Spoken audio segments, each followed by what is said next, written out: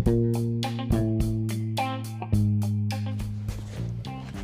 I'm here taking a walk with my wife, Becky, and you're listening to the Panda Poop podcast. We're just taking it easy today. It's a nice Sunday. Took the day off from podcasting yesterday. Actually, that's not true. I recorded a very long podcast yesterday, just not for this podcast. Sheesh. It's almost like I have a career of doing things for free all the time. Oh well. Anyway, so today's topics are two of them since we missed yesterday. Video games and ergonomics. Let's start with ergonomics because there's like two sentences I can say about ergonomics. And I don't know what they are, but there's two of them. And, oh, there's a turkey. There's an inflatable turkey. I didn't know that people put decorations for Thanksgiving. It's a turkey with a pilgrim hat on and a vest. It's a well-dressed turkey. Yeah, that turkey's kind of spread eagle, or rather spread turkey. Gross. Anyway, so ergonomics. That's already more than 2 sentences, baby. Yeah, but do you remember? I have to say anything. Do you remember a while ago, you went to my place of work and you looked at my desk and you gave me a bunch of recommendations to work more effectively and more comfortably and make sure that my elbows were at 90-degree angles. Do you remember that? Yeah, I do, because that's a school assignment.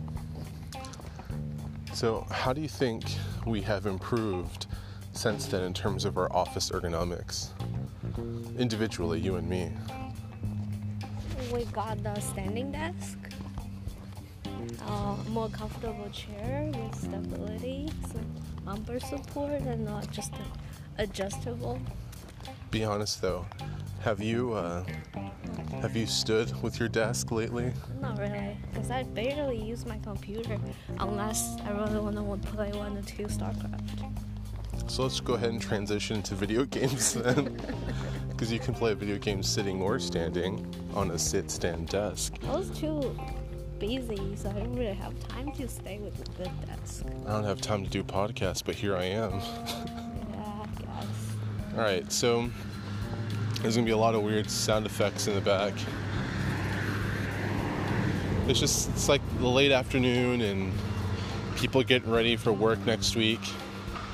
It's just a thing. People do this. Would you rather play a game? So what is your favorite game to play right now? I have no favorite games right now. Really?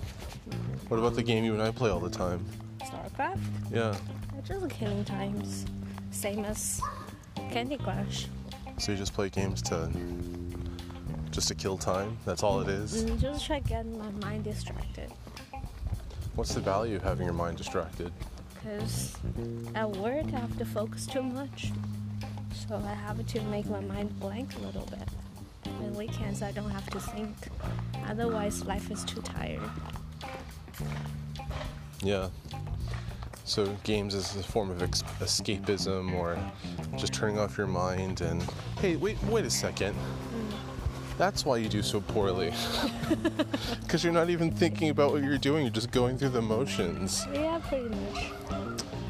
With a game like that, you should take it more seriously. No, because I'm not a competitive player. Yeah, but we're always competing. Yeah. That's why we have you. Just because I'm more skilled doesn't mean that you can just be lazy. What was like the first game that you ever played? Oh my god, are you kidding me? That's those Nintendo games, right? Which one? Too many, I don't know. Snowman? Snowman. There was a game called Snowman? It's kind of like a little guy have a little hammer to knock down the snow layers and then jump up to grab the eagle on top. Ice climbers? Oh yeah, ice climbers. Oh, they're not snowmen, they're ice climbers. It's too old. Baby. See, I describe it two and you very know what different it is. things. And another one I really like is a tank. Oh, the Tank tank? 97. Tank 97? I don't know if you played it or not. I think you haven't played it. I think I know the premise of it, where you have like two little tanks and they're Yeah. battling each other because they're tanks. What else do tanks do? Against other tanks. Yeah, tank on tank crime. I think the first game that I ever played was Super Mario on the Nintendo. Oh yeah, Super Mario was fun, but I don't think that's the first one I have played. But it's amazing to me, like, that one little game has stayed with me my entire life. And it's also amazing to me that these games have become such a big part of my life that it's kind of shaped the way that I spend my free time. It shapes the way that I talk to people. It shapes some of the activities that I do. It also shaped my career, right? I mean, I'm in computers now. Not too much to me. Well, I'm in computers now, right? And a big reason for that is because all the games that I played when I was younger. Not because I want to program the games, but I want to understand it. I want to understand puzzles. So why don't you become a game developer then? Ugh, don't even get me started on that industry. That industry is rough. People get burnt out there really easily. Everyone wants to be a game developer, but not everyone has the grit and the skills to really make it. It's tough. Like, game development studios pop up out of nowhere and they're gone the next day.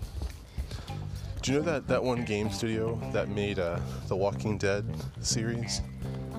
They're called Telltale. Maybe. Yeah, I remember With the Clementine. game. Yeah, I remember the game, but I don't know the studio. Well, they're called Telltale Games, and they went out of business. And they were in the middle of developing the last season of The Walking Dead with Clementine's story. What about those, the Flappy Bird game? I mean, those are games too. I mean, you can do something like that, to design some game on the side of this thing, and then becomes a Oh my god. That's so hard to do and so rare. There's no way that's ever gonna happen. like a Flappy Bird. That's like winning the lottery. Except for you built a freaking game that made people addicted to it. And then it became a whole cultural phenomenon for a bit. You get rich overnight and then you can't deal with it, so you escape from the limelight.